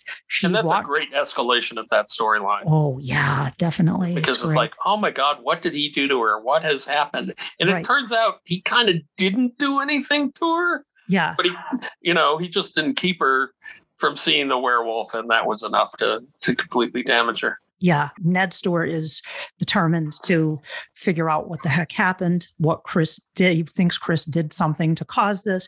And Sabrina's gradually, there's some gradual hints where she sees Barnabas's wolf head cane, and she reacts with horror when she sees the wolf, and just really great moments like that. And of course, Sabrina will continue to be, when we return to the present after 1897, she's going to evolve as a character as well and reconnect with Chris. Things with Quentin are also come to a head in one of the most chilling episodes, I thought, where the children finally can't anymore and they beg Quentin to let them go and to leave them alone. And Elizabeth is standing, because Elizabeth doesn't believe Maggie this entire time. The Mr. Juggins, Quentin mannequin, she thinks Maggie is kind of, being hysterical and seeing things. But then she sees the kids just basically have a breakdown and circle her in the room, both talking over each other, saying, please, Quentin, stop. We don't want to do this. And we hate you. Stop. And it's just such an eerie, tragic scene. And then they pass out. And then, of course, there's the scene from The Innocents where David wakes up, and it's just such a chilling scene where he says something very ominous to Elizabeth and then just starts laughing, and you hear Quentin in the house laughing as well. Oh, I love when people say, oh, Dark Shadows isn't scary. I think that is scary because it's that it's terror versus horror. I don't need to see decapitations and guts. And that's not, to me, that's not scary. That's just special effects. That is the kind of thing that gets under your skin and sticks with you. Yeah, having again rewatched that fairly recently, it sent chills down my spine. It's like, oh, yeah. I understand why as an 8 or 9 year old that this was super creepy to me. Yeah, because it's really creepy. And again, I go back to my original premise that Quentin is the scariest ghost ever on the show. Sure, and just is. They finally, and then they finally accept, okay, Collinwood is haunted. We got to get out of here. Barnabas invites them to come to the old house. They have to clear out of Collinwood because the music, Quentin's theme, which of course we didn't talk about too much, but that became an extremely popular standard. It became Shadows a standard of the Night. Yes, it's so hilarious. Like you're in an elevator or something and you hear that come on and it's like, oh my, I cannot believe they're playing Quentin's theme right now. Right. It's like if people only knew. Of course, that music originated in Dan Curtis's Dr. Jekyll and Mr. Hyde in the background. Right. It was just a background tune that Colbert composed, and then they used it in the show and it just became this huge hit, Billboard hit, but they clear out of the house. Roger says, we'll be back. Have no doubt of that. And then you see that beautiful panning shot of all the rooms as Quentin's malignant presence fills each room of Collinwood, and that music with an echo effect added to it eerily fills up the entire house, sort of metaphorically showing us that Quentin has won and taken over the house. And then you see Quentin on the stairway laughing triumphantly. Top of the stairway is the master of the house. Yeah. Laughing triumphantly. Oh, it's just a great scene. Right. So great ending to the episode too. Right. Really, Stokes, prior to that, Stokes, I think I mentioned Stokes had tried to perform an exorcism, which failed as well.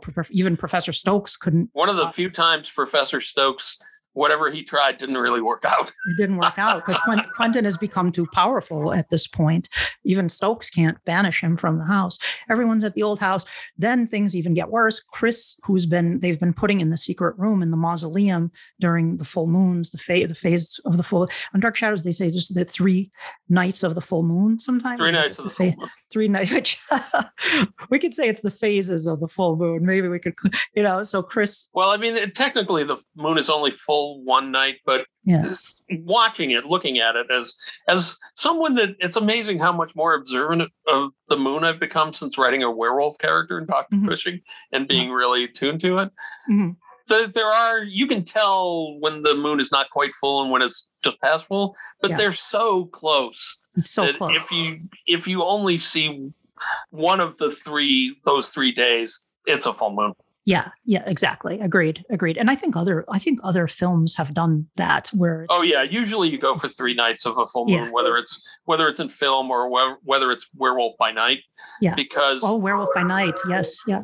Because otherwise you only get one night of the werewolf, and then you have to wait a month. Yeah, it's like, what fun is that? We gotta. But anyway, even after the full moon, when the day comes, they open the secret room to the mausoleum, and Chris is still a werewolf. A werewolf. And I'd actually forgotten that until my recent rewatch. I'd forgotten that his disease had progressed in such a way, or Quentin's evil had suffused the area in such a way that the full moon is over and he's still a werewolf locked in the secret room. I had a theory about that I wrote. I wrote an article for the World of Dark Shadows years ago for their fan page section, where I had a theory. Quentin had been trying to kill Chris prior to this by poisoning him. Right. And there's a line during the Leviathan storyline where Jeb Hawk says, if you kill Chris Jennings while he's in human form, if you kill somebody who's a werewolf while they're in human form, they will transform into the werewolf forever and not turn back. They become a werewolf. Yeah. I had that in the back of my head for a long time. And I know there's some mythology that says that too, but I'd forgotten that that's where it came from. I wonder if Quentin succeeded in killing Chris at some point, like maybe right before he transformed. I don't know. Like, it's just like, why didn't he turn back? They never really explained it. Maybe it is that the curse has progressed to the point where he's just a werewolf all the time. But I wondered. And it could be Quentin's, this hadn't occurred to me until we started talking. It could be that, as you said, Quentin's evil influence has expanded so much that it's brought out the evil influence in Chris too, which we find out later is related to Quentin as well. So you could say that. I wrote a follow-up to a movie that ended up not happening, in which there is a werewolf. And one of the things that I decided would be cool in the movie was, if the longer you were a werewolf, the more time the moon would affect you and the more time you would spend as a werewolf. So, you might start off with 3 days, but then as time went on, maybe it's 5, and maybe it's not just when the moon is up. Maybe it's, for an hour or two after moonrise and before moonrise and after moonset. But they never explain exactly why, but it's clear that things have gotten worse. Yeah, something happened. Something took place there. My theory for a long time was that Quentin actually succeeded in killing Chris just That's not a terrible idea.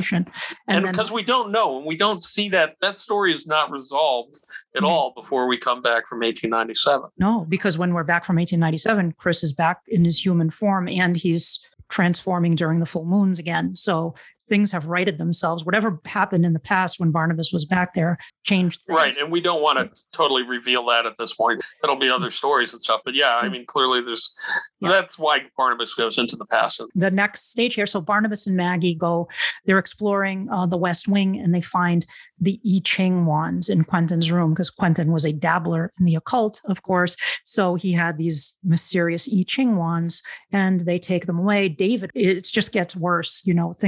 David falls into a coma. Julia examines David and says, unless something is done quickly, David is going to die by morning. Quentin wants to claim David because he looks just like Jameson. Right. We'll later learn is the one person Quentin ever loved was Jameson, his nephew. So we start to get some sympathy for Quentin later on, but he sees Jameson in David, and because Jameson rejected him, he wants to take David into the spirit world and be with David and Collinwood, his like surrogate version of Jameson, his nephew. It's once we see Quentin as a human being, a real person, we start to understand some of the motivations for his ghost. But as a ghost, he's a totally malignant figure. He has no real redeeming quality. Yeah, he's going to kill the kids so that they will join him as ghosts. And Beth seems to not be able to stop this. Like when he crosses the line, Beth tries to help the living, by giving them clues as to things, but I think Quentin has attained a level of this evil, malignant power that Beth can't counter at that point. She is clearly much less powerful than he is. Now, whether that's because of inherent sexism in the 60s or because he was, a dabbler in the black arts when he was alive, it's hard to say looking back on it, but it's very clear. And it could just be that, anger is can overpower Yes. goodness Maybe for that's it. a period of time. Fueled by that desire for, and we don't know what happened in the original run of events, because that skeleton in the room was Quentin originally, because Absolutely, yeah. And the theory I read that I think makes the most sense is that he was, when we see the clues in 1897, the first clue was somebody brought a silver bullet to Collinwood, and it was one of the things Quentin wished had never happened. Somebody probably killed him in the room. Like he probably turned into a werewolf, and they shot him with a silver bullet in his room and killed him in the chair, and he fell into the chair, and then they sealed him up. And then they sealed up the room in an Edgar Allan Poe-like twist, which we've done before already on the series. Absolutely. Sure. It's that's what I always figured. I mean, Yeah. Or he could have, despite the werewolf thing, he could have killed himself after the terrible things he'd done. Sure. It's hard to say.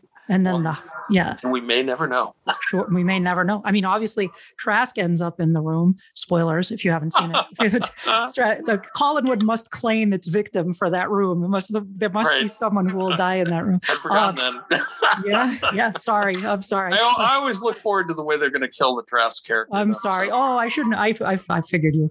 No, I've seen it. I just didn't. It's like I just got to the point where he's been reintroduced, and they burned down his building. He's going to come stay with them, and I'm like, I forget how they kill him this time. Yeah. He's the one who ends up in that chair. So David goes into a coma.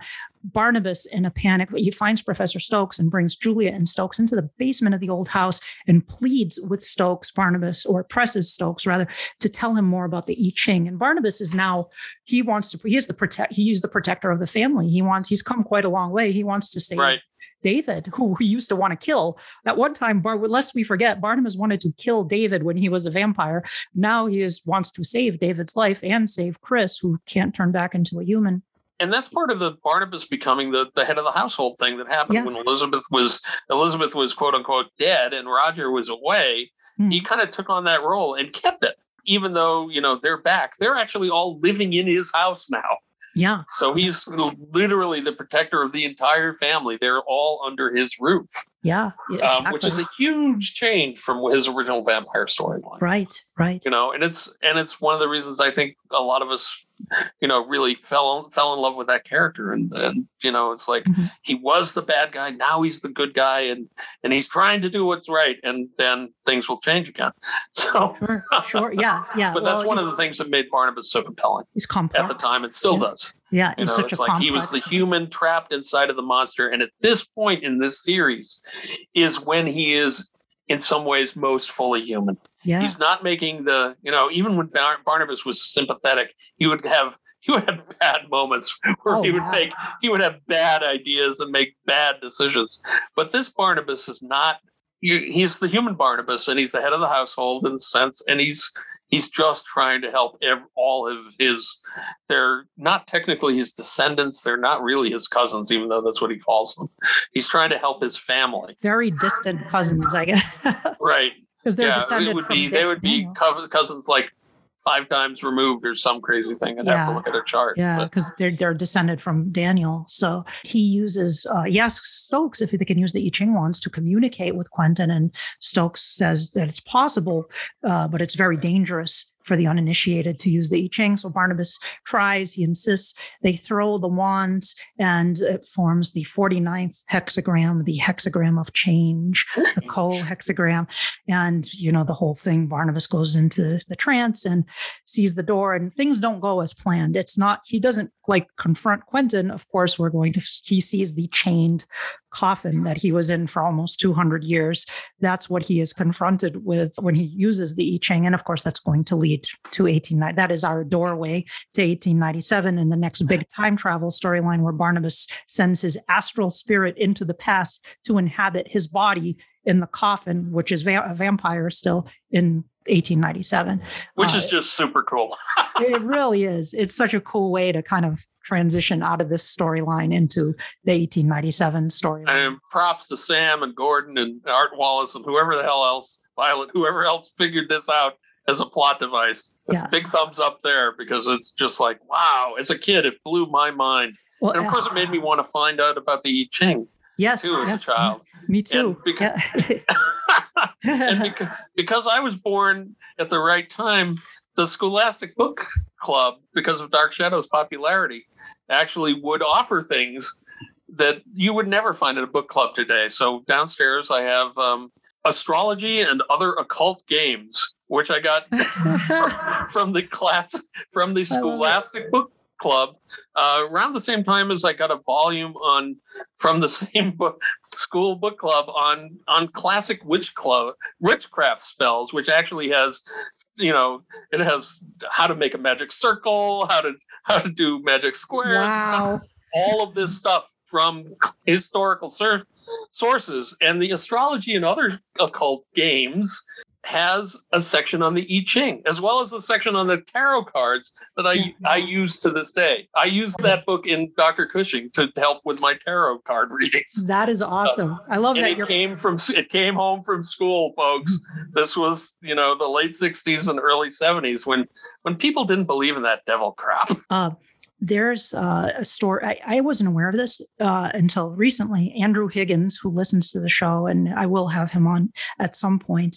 He wrote a great article about dark shadows and world building for an academic collection that came out about different fictional worlds and world building. But he pointed out to me that there was a precedent for the I Ching in fiction in one of the pulp magazines.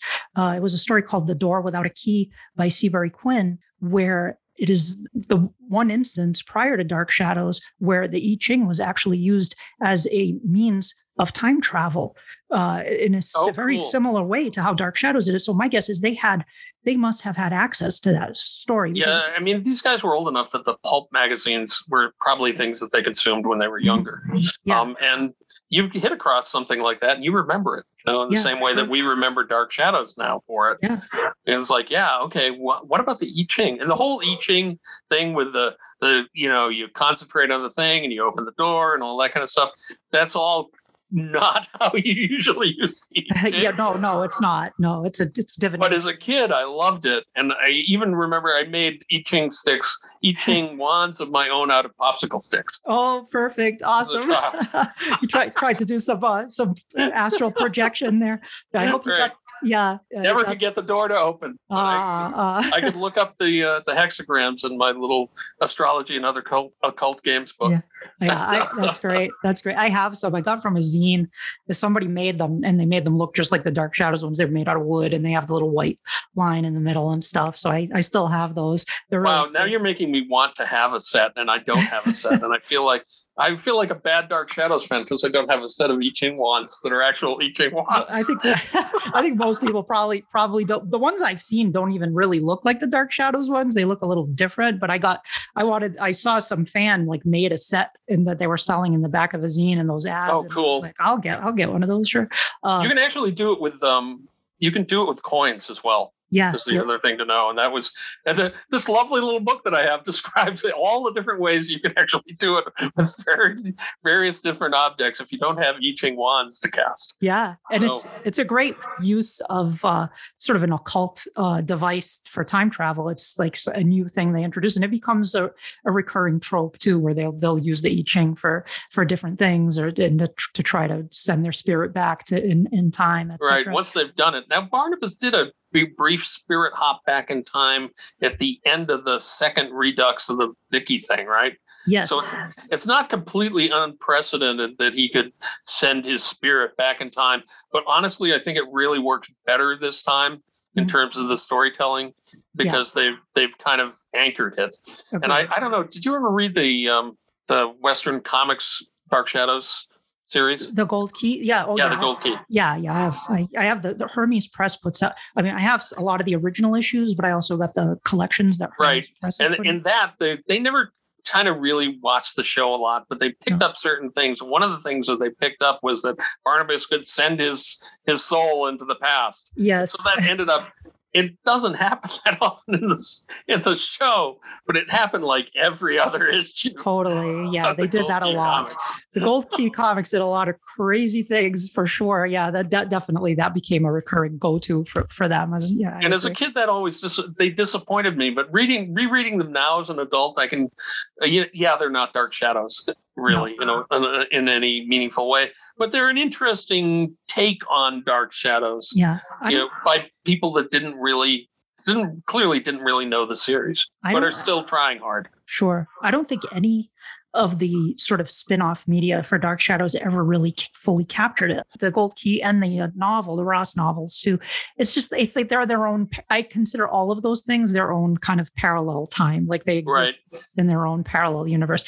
Anyway, okay, wrapping this up, closing thoughts on this storyline, Stephen.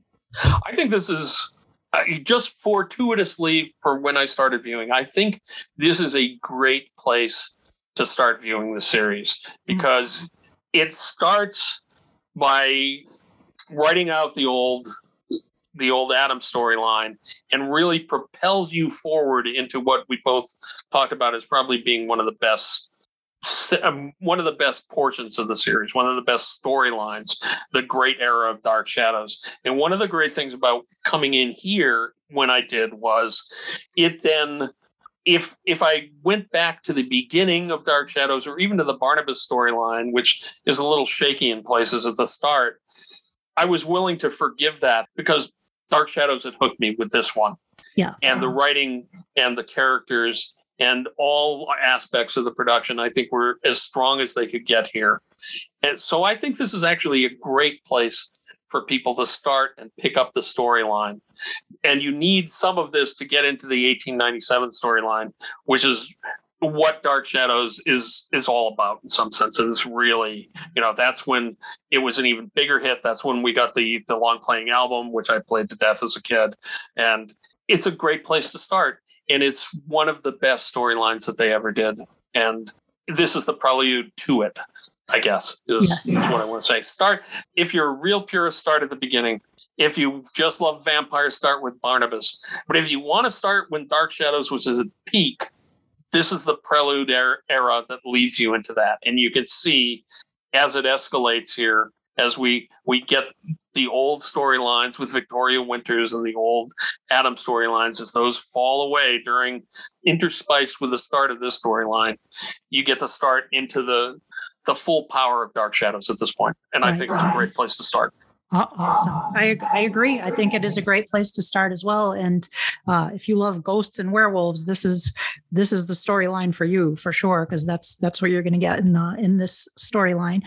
Stephen, thank you so much for joining me today to talk about Dark Shadows and your love of all things spooky, and your background in role playing and in writing. And where can fans find out more about your projects? Because you're always working on many things. You're very prolific. So where can fans find out what you're working on now? Well, the easiest place is my website, which is stephendsullivan.com, and that's spelled with a PH like Stephen Strange, Dr. Strange, not the V as in Steven Spielberg, PH Stephen King, Stephen Strange, me. Stephen D. Sullivan, or you can abbreviate that to sdsullivan.com. It'll take you to the same place. You can find me on Facebook under my own name. And I will accept fan requests if you say, hey, I like your books, or hey, I want to talk to you about Dark Shadows or whatever. So you can find me there too. You can hear Atomic Tales, which is my 1950s giant bugs and UFO story, every month on the Memiverse audio podcast from saintuphoria.com, their monthly audio cast. There's a new episode of that every month, and we're up to episode 11 this month, and that is also on my site. You can find that on my main site, or go to atomictales.com and we'll hook you up there. Plus, almost every book I have ever written has a URL attached to it. So if you go to CushingHorrors.com, you can find Dr. Cushing. If you look in Patreon, want to throw me $1 or $2 a month to support this stuff, I'm there too. I'm all over the web, so shouldn't be too hard to find. Or you can ask Penny Dreadful, Danielle here.